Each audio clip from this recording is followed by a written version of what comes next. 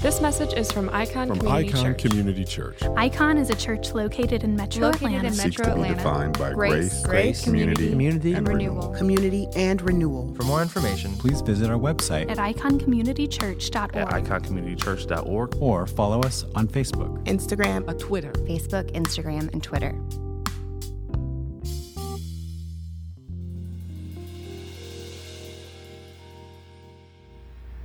O come, Emmanuel.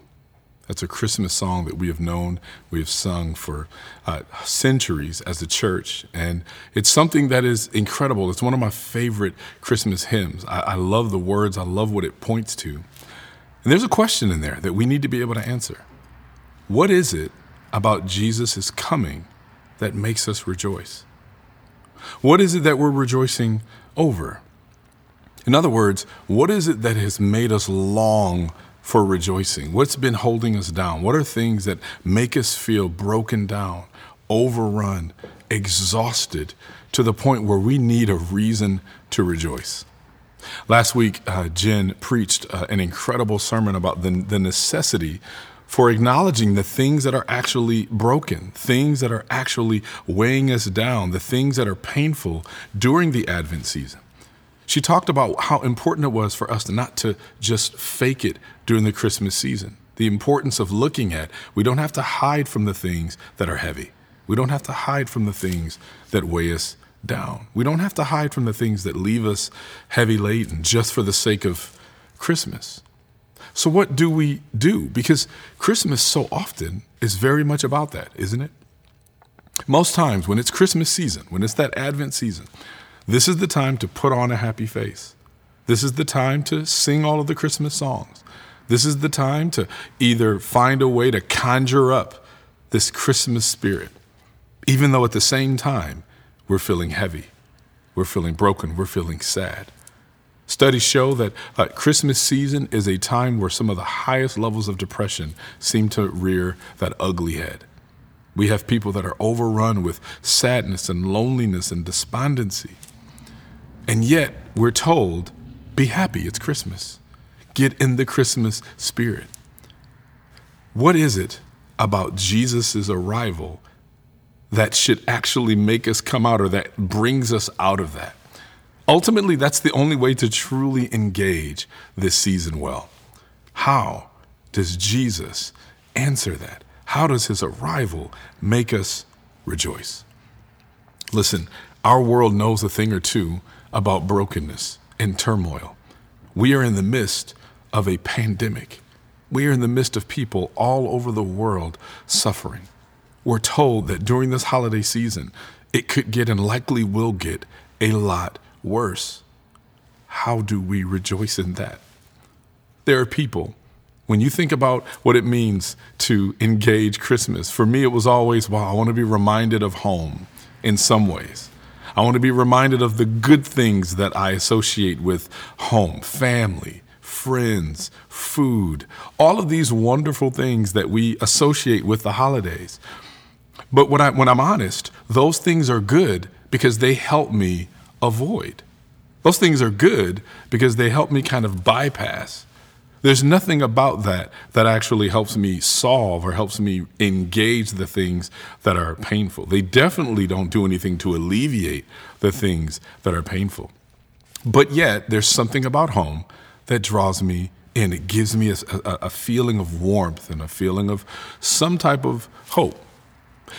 But there's also a piece of home that doesn't bring that. There are many of us for whom home represents something painful. Maybe home is difficult to recapitulate because people from home are no longer with us. Or maybe people from home are people who bring real pain in our lives. How do we rejoice in the midst of that? How do we rejoice in the midst of turmoil? There's something about Christmas, the true spirit of Christmas, the true spirit of Christ, that should bring real rejoicing in the midst of the turmoil, as a response to the turmoil and as a restoration of the things that have been broken. Our text today brings us into that as this prophet Isaiah, is going to talk to us and give us what real hope and what real peace looks like in the midst of turmoil. Not calling us to avoid and ignore the turmoil, not causing us or calling us to hide from the turmoil, but what it means for the peace of Christ to engage the turmoil and make a promise that the turmoil will be no more. So let's read together Isaiah 11, the first 9 verses, and let's walk through how this peace of Jesus, this peace of the true Christmas tree, really answers and gives us a reason for rejoicing. Isaiah 11, starting with verse 1. Then a shoot will grow from the stump of Jesse, and a branch from his roots will bear fruit. The Spirit of the Lord will rest on him, a spirit of wisdom and understanding, a spirit of counsel and strength, a spirit of knowledge and of the fear of the Lord. His delight will be in the fear of the Lord. He will not judge by what he sees with his eyes. He will not execute justice by what he hears with his ears, but he will judge the poor righteously and execute justice for the oppressed of the land. He will strike the land with a scepter from his mouth, and he will kill the wicked with a command from his lips. Righteousness will be a belt around his hips. Faithfulness will be a belt around his waist. The wolf will dwell with the lamb, and the leopard will lie down with the goat. The calf, the young lion, and the fattened calf will be together, and a child will lead them. The cow and the bear will graze. Their young ones will lie down together, and the lion will eat straw like cattle. An infant will play beside the cobra's pit, and a toddler will put his hand into a snake's den. They will not harm or destroy each other on my entire holy mountain, for the land will be as full of the knowledge of the Lord as the sea is filled with water.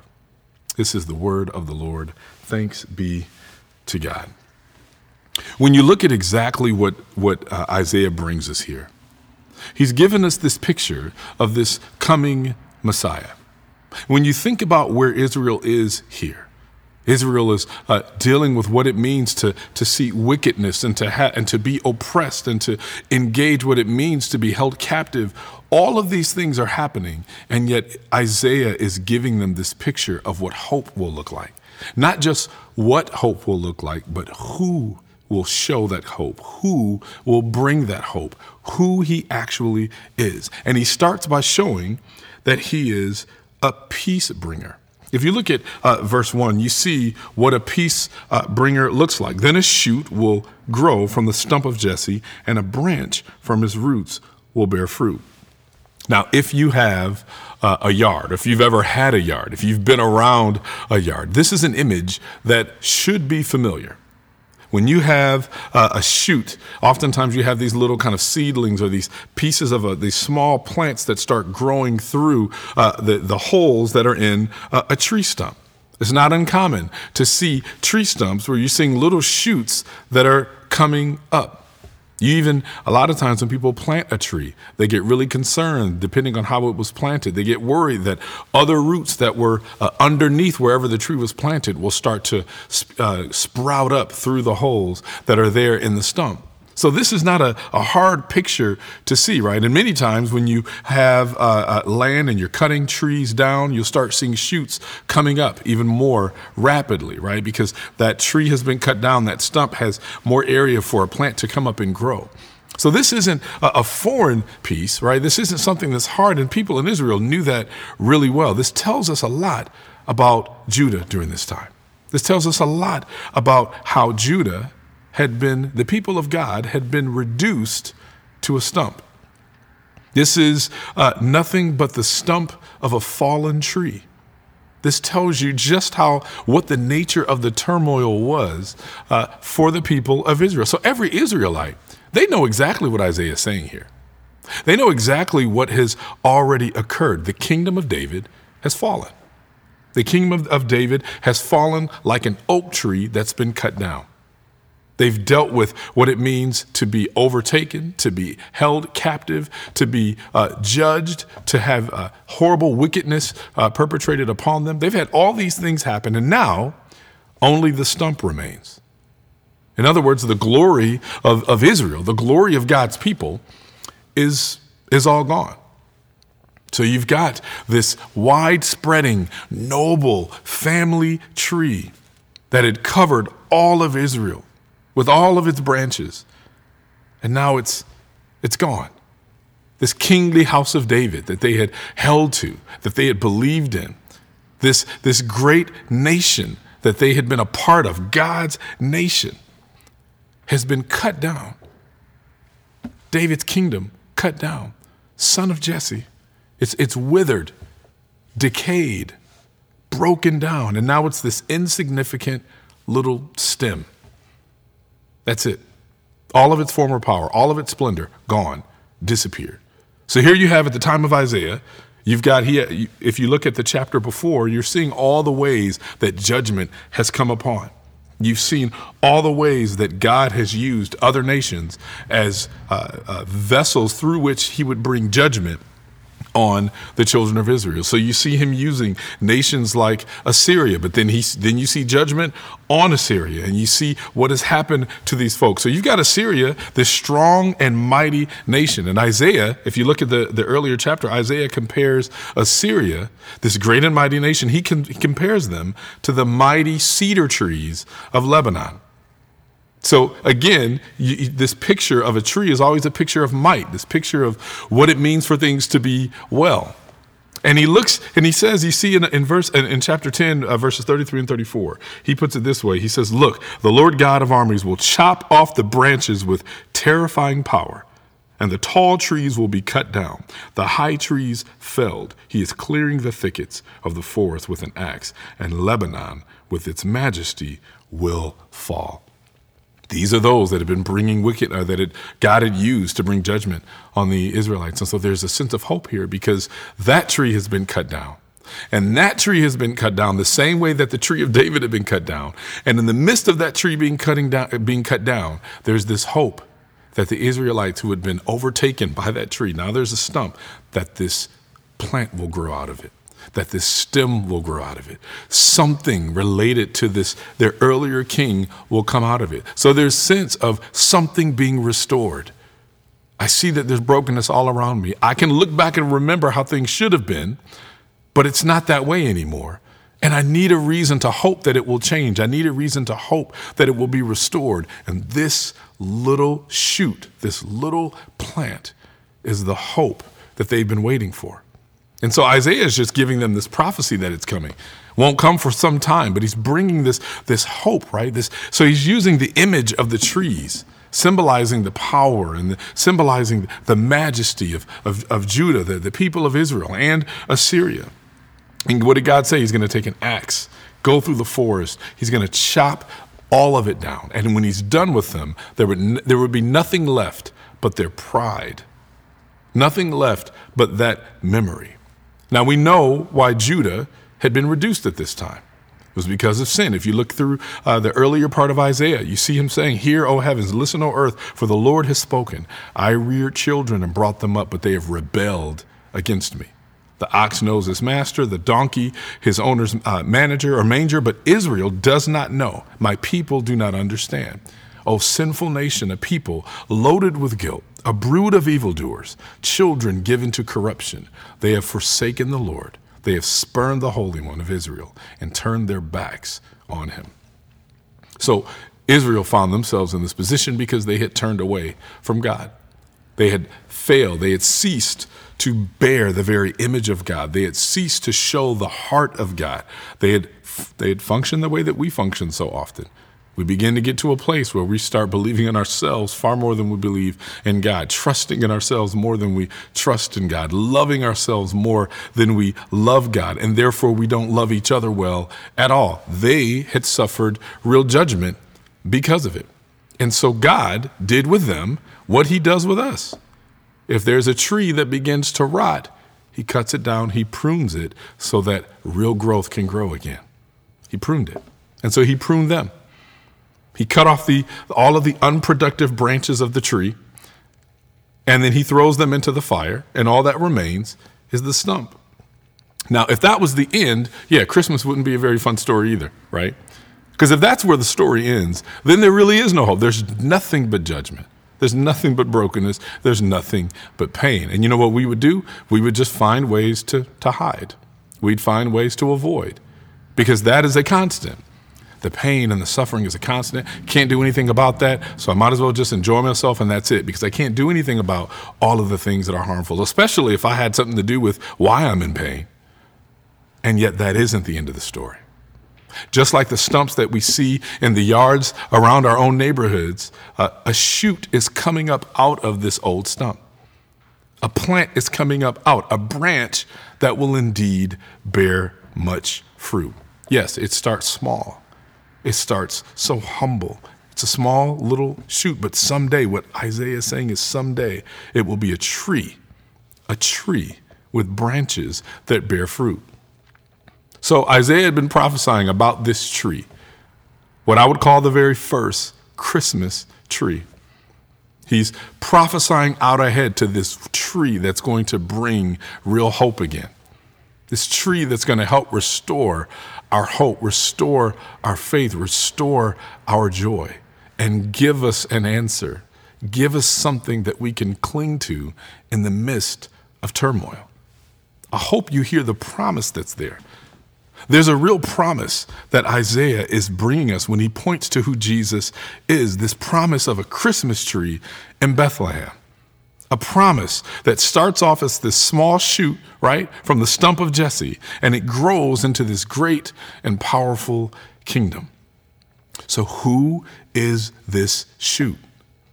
Who is this shoot? When we look at the genealogies of Matthew 1 and the genealogy listed in Luke 3, we see that Jesus is the shoot that comes from the stump of Jesse. He is what Matthew calls the son of David. That's why that phrase gets used. Jesus is the son of David. He's the one that comes from that lineage. He is the one that comes up as a shoot through that broken down tree stump. When he is born in Bethlehem, under the difficult circumstances in which he was born, he's born as the shoot, this real piece of hope in the midst of turmoil. So here we are, the second Sunday of Advent, and we're looking forward with Isaiah to this shoot that comes from the stump of Jesse. And then verse 2, not only do we see in verse 1 who he is, but verse 2 tells us what he actually has. Verse 2, the Spirit of the Lord will rest on him, a spirit of wisdom and understanding, a spirit of counsel and strength, a spirit of knowledge, and of the fear of the Lord. Now, this is super powerful because, listen, here we are looking at this leader that's coming, this Messiah. This is who Isaiah is pointing to, right? He's waiting for this Messiah that's coming, and he's pointing to what real hope is going to look like and who this leader is going to be, what he will actually have, right? What abilities he will have, what things that comprise his nature. And every time I see this, I'm reminded that it's hard when you're told that a leader is coming. It's not hard on the front end because we think about all the best qualities about a leader, and we hope that they hold to their best qualities. We dread their worst qualities being on display. No matter what president is in office, no matter what president you voted for, every president at some point in their term they run into a time where they are not popular. For the most part, you can always see popularity ratings rise and then fall precipitously, depending on what's happening in the world, depending on what they say or what they do. Presidents, they don't stay popular. They don't stay popular because, and it happens to every earthly leader, because they're only human. They have human frailties. They have faults. Earthly leaders, they experience ups and downs of life. There's not an earthly leader that makes perfect decisions. You know what else? No earthly leader always receives perfect counsel. That means that sometimes, depending on how you view certain candidates and leaders, there are some leaders or some candidates that run for office and they make bad promises and then they keep those bad promises. There are others that make good promises and fail to keep those good promises. In either case, they find themselves very unpopular. But this is not the case with this shoot. This is not the case with this Messiah that's coming, with the branch, right? the seed of Jesse. Notice what he has. Verse 2, he has the spirit of wisdom, a spirit of understanding, a spirit of counsel and strength, a spirit of knowledge and the fear of the Lord. This gives us real hope. Listen, no matter what leader, this tells us how futile it can be to put our greatest hope in leaders, because they inevitably will run into situations where they don't get wise counsel. They inevitably will run into situations where they do not have real wisdom. They inevitably will have times where they are ruling or making decisions on things that they may not understand. And whenever that happens, it doesn't go well for the people. Whenever that happens, we can look, and it doesn't matter what candidate is in office. When there's a pandemic, if there's a candidate or a leader or a president or any type of governmental leader, if they don't listen to the science on the virus or on a disease, then the people will suffer, right? So you need leaders that are going to do that, and they don't always do that. And so people begin to suffer, and people begin to wail, and people begin to trust leaders a little bit less every time. And here Jesus is showing, I'm the leader you can trust because I'm coming with all wisdom. I'm coming with all understanding. The people of Israel knew what this meant. They hadn't seen a leader they could trust well. When they would start to trust, they would see the leader begin to turn or begin to rebel. And then these people would often suffer because of what the leader allowed to happen in the country. And so Jesus brings this kind of wisdom. You know what it means? It means that his decisions are always right. Finally, a leader that we can just trust. We don't have to fact check everything that he says. We don't have to censor what he says. We don't have to fact check everything he tweets, because we can trust that this leader comes with real wisdom and real understanding. He never makes mistakes. He never second guesses himself. We can trust him. So this shit reminds us of the way that Jesus spoke when he began his earthly ministry, right? Remember what he said to that crowd, this critical crowd. They've been criticizing him at Nazareth. And he quotes from Isaiah. And what does he announce? The Spirit of the Lord is upon me. That very Spirit that Isaiah said would come upon the shoot of David, out of the seed of Jesse. What did he say? The Spirit of the Lord will rest on him. Jesus is quoting. He's quoting that in Luke 4. He's quoting and he's saying, everything that you read about in Isaiah, the one that shoot that we've been waiting for a long time, I'm him. This is what I'm bringing. This is the baby whose birth we celebrate during the season of Advent.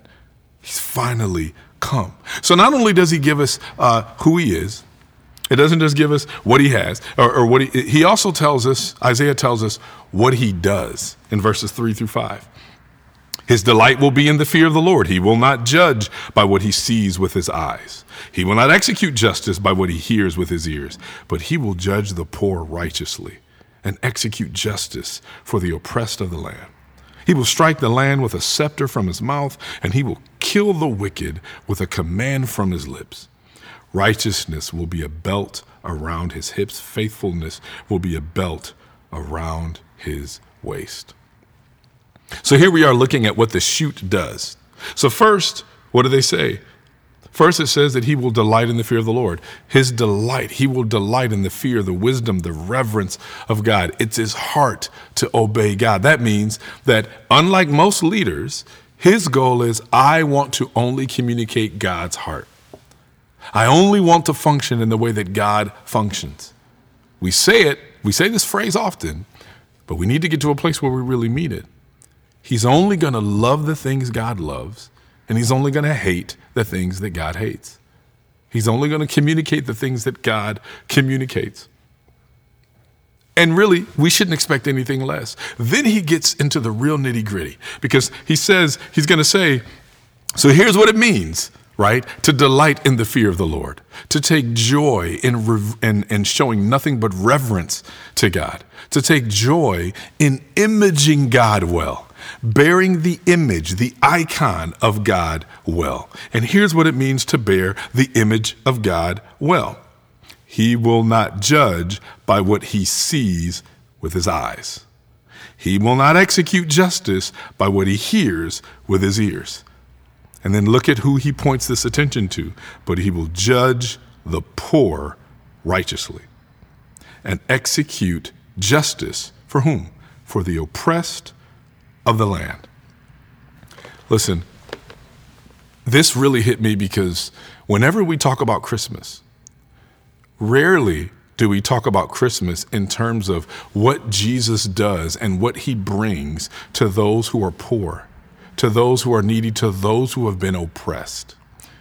Honestly, the only way that this comes up, don't get me wrong, Christmas time is a great time to go to a soup kitchen. That's normally when people will do it. Hey, we want to be able to give back.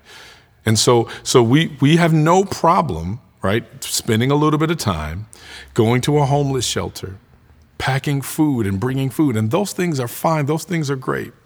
But Jesus does much more than that. Because it's not enough to just care about the individual needy person, the person who might be homeless, the person who might be oppressed, the migrant worker that's being exploited. That individual thing, hey, let's make sure we give them a little something this Christmas. But Jesus cares even more about what caused them to get there. Jesus cares not just about the person that's suffering, but the system that caused them to suffer. Jesus talks and uses language to say he's coming in and he says, I'm going to judge. In order to judge, this is a legal term. I'm going to judge righteously. That means I'm going to look at the legal system that seems to be overlooking the poor. I'm going to look at the system that seems to be overlooking or exploiting the oppressed, which means if the system is the oppressor, Jesus is crushing that too. How often do we look at Christmas as a time to engage real justice? Because Jesus does.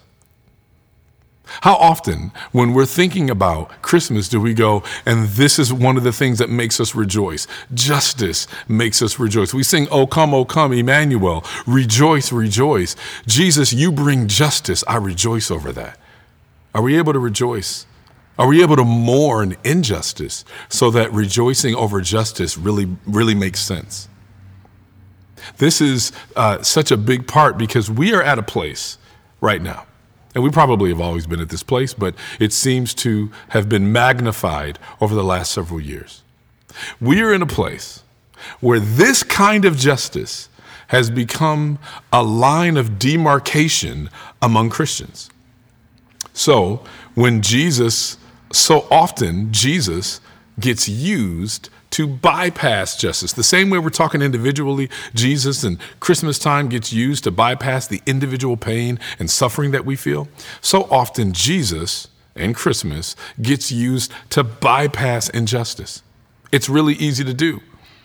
In many ways, it's so hard to see because I've been guilty of it. It's easy to be during the Christmas season to almost be so excited about running. I remember as a kid, couldn't wait to get home to see what was under the tree. Nothing wrong with that. Couldn't wait to get home to see what presents were going to be coming my way. Even sometimes I can't wait to go and give the presents to the people for whom I bought presents. But on the way, how easy is it to drive by? I remember as a kid seeing people on the road and going, how is this possible? Like, we're getting ready to drive to a neighborhood to look at all the fun lights that people put on homes and drive by the people who don't have homes. Christmas should be both. We should be able to hold and go, I am still mourning real injustice.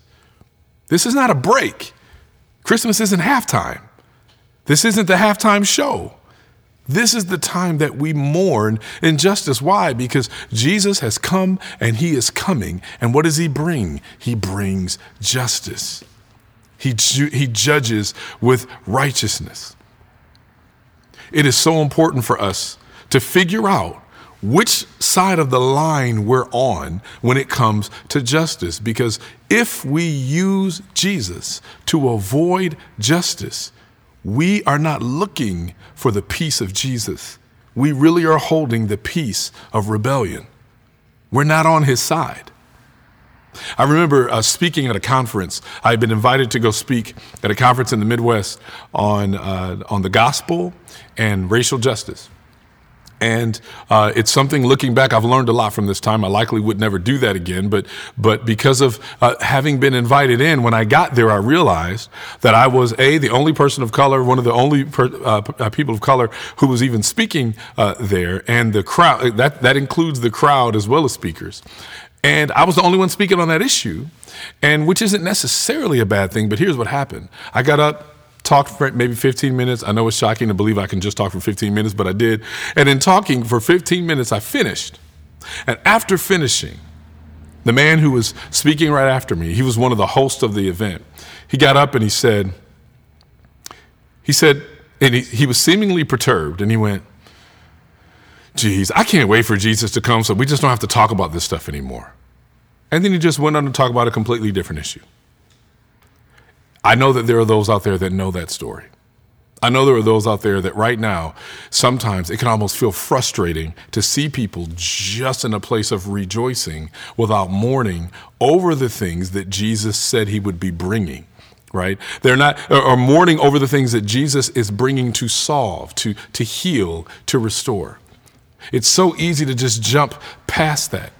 It's so easy to just avoid. Like, I don't want to deal with the justice issues. I'll talk about righteousness, holiness, and Jesus coming to die for my sins and making sure that individually I am right with him, which is so important. But Jesus brings both. If we're really righteous, then we can't help but be just. If Christmas makes you righteous, but it doesn't make you just, that's not the piece of Jesus. That's a piece of yourself. So, I'm thinking about a quote from Dr. Bill Pannell. He's a professor at a seminary out in California. And he put it this way, and this hit me so hard. He said, a lot of people slept through the civil rights movement on their way to a Billy Graham crusade. This is who specifically American evangelicals have been. It's super easy to bypass the justice issues so that I can go and engage with the righteousness issues, which is such a misnomer because it's not righteousness if it's not just. Jesus comes with justice and righteousness. And unlike us, this is where real hope should come. Because when I hear people say justice, I remember people would come and say, when I think of justice, I think about punishment, and I think about what it means to punish wrongdoers. And that's the kind of justice that I think about. And here we're seeing Jesus expands that. Jesus doesn't just judge by what can be seen or the way people see things. He doesn't judge by what can be heard or the way people often hear things and hearsay, and people could be misquoting or misrepresenting facts. He doesn't get tricked by any of that. He doesn't get tricked by things that are repeated wrongly, lies that get repeated wrongly. He will judge righteously. The coming of Christ should imbue us with a desire for righteous judgment, a desire to see the poor and the needy judged righteously, a desire to see those that are oppressed in our lands judged and treated fairly. That should be our longing all throughout the year, and especially so in Christmas. If we care about justice and we care about right, it shouldn't just be for certain times of the year. Christmas should amplify that because the one who brings true justice and true righteousness has come. That should be the time where we're most engaged with justice and righteousness. Not all of the other trappings, not all of the other secondary and tertiary issues that drive ourselves away from the heart of God. So, I'll say it again, if you look at Christmas as an escape from caring about justice, you don't have the peace of Christ. You just have the peace of rebellion. And then we see finally, verses 6-9, what this Jesus, what this shoot of Jesse, this offspring of David, this shoot coming through the stump, what he brings. Here in verses 6-9, this is what Jesus brings. This is this next aspect of his kingdom and his ministry. The wolf will dwell with the lamb, the leopard will lie down with the goat, the calf, the young lion, and the fattened calf will be together, and a child will lead them. The cow and the bear will graze, their young ones will lie down together, and the lion will eat straw like cattle. An infant will play beside the cobra pit, and a toddler will put his hand into a snake's den. They will not harm or destroy each other on my entire holy mountain, for the land will be as full of the knowledge of the Lord as the sea is filled with water. Isaiah ends this prophecy with this picture of what this shoot from the stump of Jesse brings. Here's what he brings, this incredible picture of what real reconciliation looks like. And it's not just even the reconciliation or the, I would say, first-time conciliation amongst certain people groups that have never been close, but also he reconciles us back to creation. So we've got the brokenness in our own individual selves that the shoot comes to restore, the brokenness amongst each other, which is the reason why injustice exists, and then the brokenness that exists amongst creation. In many ways, Isaiah is pointing us both backward and forward. He points backward to the fall, really. In Genesis, he points back even pre-fall. He shows you what it meant to walk with creation in the manner in which God intended at creation. In other words, when he points out the things that are present in this prophecy, the wolf dwelling with the lamb. Listen, we all know that what sin did to creation, sin completely marred it. The sin of Adam and Eve marred what God created. We always say 3 primary relationships for which we are created: our relationship to God, our relationship to each other, and our relationship to creation. Guess what? All 3 of those were completely demolished. They were completely broken or marred. If we were meant to image him well like a mirror, it's shattered. And now we refract the light and it just bends everywhere and it doesn't work well. So I don't relate right to God the way I meant to. I don't relate to you the way that I was meant to. I don't relate to creation, and creation doesn't relate to itself. That's why it's groaning with labor pains, waiting for that fruitful branch to come forth and to come forth once and for all. So Isaiah is saying, remember what pre-fall earth looked like? Before the fall ever occurred, what it meant for animals to be able to be alongside each other and not try to tear each other apart? Remember what it was like when human beings, for at least a short period of time, were in perfect relationship with each other and God and not trying to tear each other apart? There is a time that's coming where creation is rightly reconciled. And you can have, like he says here, a baby, the most defenseless one, put a hand in a snake pit, symbolizing something that is almost sure danger, and say he's removing all the danger. He's removing all the threats. There's no reason for us to have security systems anymore because there is no threat. There is no danger. There is no turmoil. Jesus has come to abolish the very thing that brings us a heavy heart. He comes to fix. He comes to bring this beautiful picture of peace. Earlier in Isaiah in chapter 2, he presents another picture of peace. I'm going to read it for you really quickly. Isaiah chapter 2, he walks in and he says, in verse 4, he will settle disputes among the nations and provide arbitration for many peoples. They will beat their swords into plows and their spears into pruning knives. Nation will not take up the sword against nation, for they will never again train for war. Jesus is coming to restore everything that has been broken.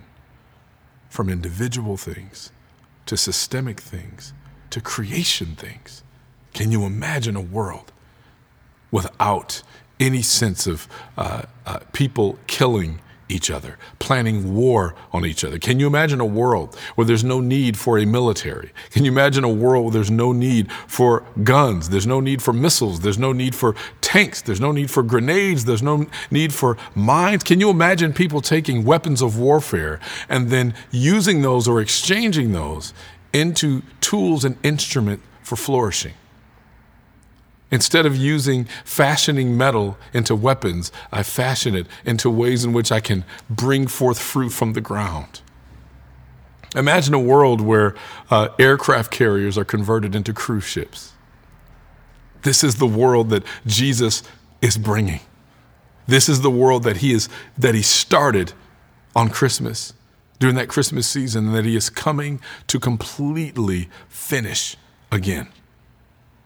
The Bible has a word for this. There's one simple word in the Hebrew that describes what we're talking about, and that is this word you've heard before, this Hebrew word shalom.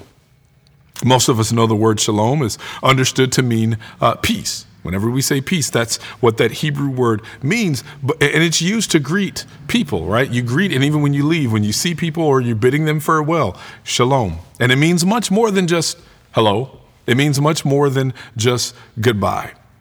It's more than just simply peace.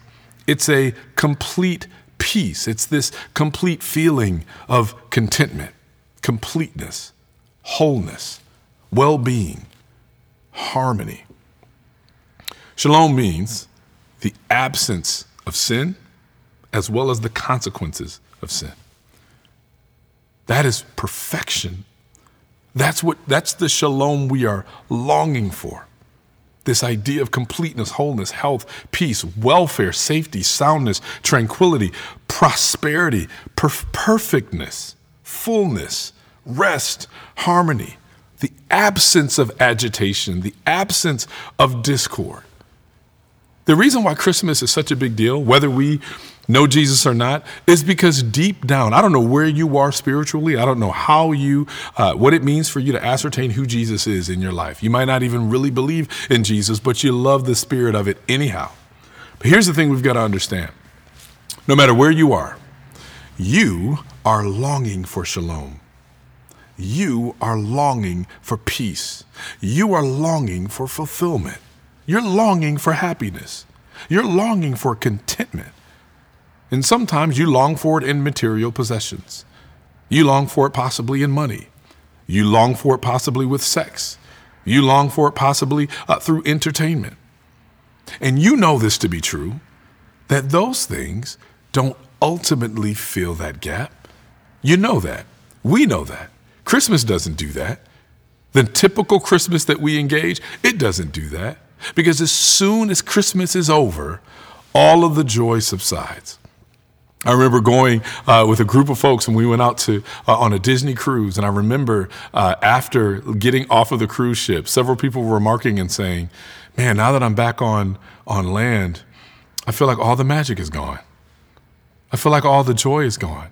I feel like I believed anything was possible when I was on that Disney cruise ship. And when I got back to the real world, I just felt like all of that was sucked away. We all feel that when the holidays are over. If you did engage the escapism of the holidays, as soon as it's over, you realize that's not sustainable. So you just long for the next Christmas, and you just put your head down and deal with the pain or avoid the pain for the next 11 months and try to jump back into it again. That cycle is crushing. That cycle is exhausting. It cannot be sustained unless you engage the true shalom that the Christmas tree brings. This is why you see the angels singing at the birth of Jesus, saying things like goodwill to men and peace on earth. We're talking about peace. We're talking about shalom. So we're talking about this full peace, a complete peace, peace with God, peace among men and women, peace with creation, a peace that allows people from every tribe, every language, every people, every nation to gather with the Lamb. It's a peace that makes us all one in Christ. So, in conclusion, when you think about Christmas, when you think about this Christmas season, this Advent season, if you're like me, you've got your home decorated, beautiful Christmas trees and all of their resplendent glory, ribbons and ornaments. And that is all right, because I'm for it. Love Christmas. It's my favorite time of the year. And yet it can be some of the most saddening times, even for me, during those years. But those trees, whatever tree you have in your house, it's either dead or it's artificial. And when the Christmas season passes, they will either be thrown away or put back in the box. That's what that artificial joy that you might feel, that artificial happiness that you might feel, it's either going to die or it's going to be shoved back in a box. But there is another type of living tree. A tree that never dies, a tree, a shoot from the stump of Jesse, a fruitful branch. This is the tree that will always be in your home. That's the tree you want on display in your home. This tree, Jesus of Nazareth, is someone you'll never want to throw out or store away in a box. This is a hope that'll never have to just go away. Why not? Because in that branch dwells all of the fullness of God. In him, God was made manifest in the flesh. On him rested the Spirit of God without measure. All the treasures of wisdom and knowledge. He revealed the counsel of God that had once been hidden from the beginning of the world begins to be revealed back. The way back to the heart of God has been revealed through the way of the cross. The way back to have right relationship with each other has been revealed through the way of the cross. On him rested the Spirit of counsel and might. So let me remind you, as you worship through this Advent season, as you worship through this Christmas holiday, what Isaiah reminds us, he spells out the result. He says it in the next chapter. He says, "In that day you will say, I will praise you, O Lord. I will praise you, O Lord. Although you were angry with me, your anger has turned away, and you've comforted me. Surely God is my salvation. I will trust and not be afraid. The Lord is my strength. The Lord is my song. He has become my salvation. With joy, you will draw water from the wells of salvation." How do we hope in the midst of turmoil? How do we make Christmas a time where we have real rejoicing in the midst of things that have brought pain? Because we trust in the only Christmas tree that matters. Jesus, the seed of David, the seed of Jesse, the very Messiah. He's our joy, our song, our hope, and our prayer. Because that shoot comes up from the stump. He's the living tree, never to be put in a box, never to be having to be burned or chopped up or thrown away. He brings peace, and therefore he brings joy in our salvation. Let's pray. Father, thank you. Thank you for reminding us that we don't have to hide. Thank you for reminding us that we don't have to avoid during this Christmas season. Lord, there are reasons that some of us have to be sad, to be heartbroken, to be heavy-hearted during this season because, Lord, we're reminded of things that have just brought nothing but turmoil. There are those like myself who have loved ones, parents that are no longer with us, and maybe Christmas is associated with incredible memories and joy and comfort that used to come from that direction. There are some of us who have family members who are alive, and yet there's brokenness in the relationships, and so Christmas brings nothing but turmoil. God, I pray for those individual situations that you indeed would bring the hope of Christmas, the hope of justice and righteousness, the hope that you have come to make those relationships right, either now or eventually when you return. And so we look forward to that hope, the way that the children of Israel looked forward to that hope. God, I pray that even as we as a nation, as a country, we are dealing with a host of issues, so many things that should be bringing us real mourning. I pray that we don't bypass that mourning in the midst of Christmas. I pray that Christmas gives us additional language to engage real mourning. And I pray that we don't mourn as those with no hope. I pray that we would take great hope, joy, and that we would place our greatest trust in you. In this shoot that comes up through the stump, that in the middle of things that have been killed, that have been torn down, that are dead, that real life is coming out of it. I pray that we would be a people that trusts in you this Christmas in such a way that we don't have to stop mourning, but we can have incredible rejoicing that is only possible because of who you are, what you've done, what you bring. Jesus, we pray that now in your name. Amen. This time we're going to spend just a brief moment walking through the very thing we claim to be our hope, the thing we claim to trust in. We say that Jesus is our greatest hope. He is our joy. We say that the work that he began, he is going to finish. So while we talk about his birth, and during Easter we talk about his death, All of these things are vitally important to our faith, and none of them matter if he does not come back. The fact that he is risen is the thing that perfects our hope. Because now, if Jesus doesn't return, if he never came back from the dead, if he never resurrected, then his promise would have been illusory at best. But now we see that that promise is one that has been kept. It gives us a reason to keep hoping. This Christmas, we're reminded of his body. We're reminded of the body, this baby that was born to give his body for us. On the night that Jesus was betrayed, he gave thanks for the Passover meal. Then he took bread and he broke it. And he said, "This is my body given for you. Take and eat of it." And then in the same way, he took the cup and he said, "This cup is my blood, the blood of a new covenant. Take and drink of it, and do this in remembrance of me."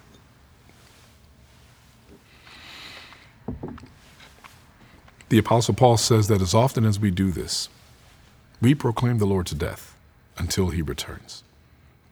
When we do this, we are proclaiming not that we have it together, not that we figured it out, not that we have all wisdom, not that we have our love perfectly worked out, but we're saying that we trust that the love, that the wisdom, that the power of Jesus is beyond our own.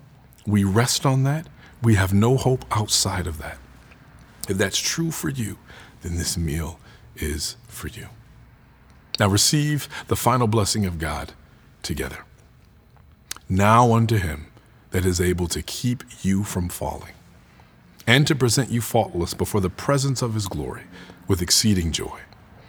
It is to the only wise God, our Savior, be glory, majesty, dominion, and power, both now and forever.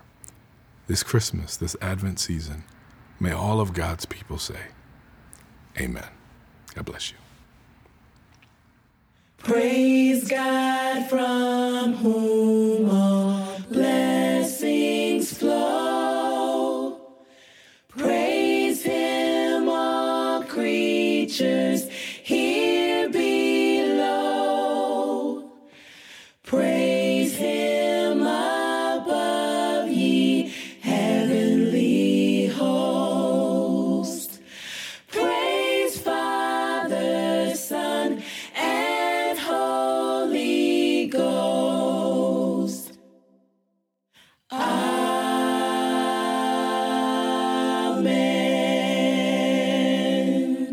Thanks for listening to this message from Icon Community Church. Please visit us online at iconcommunitychurch.org or follow us on Facebook, Instagram, and Twitter.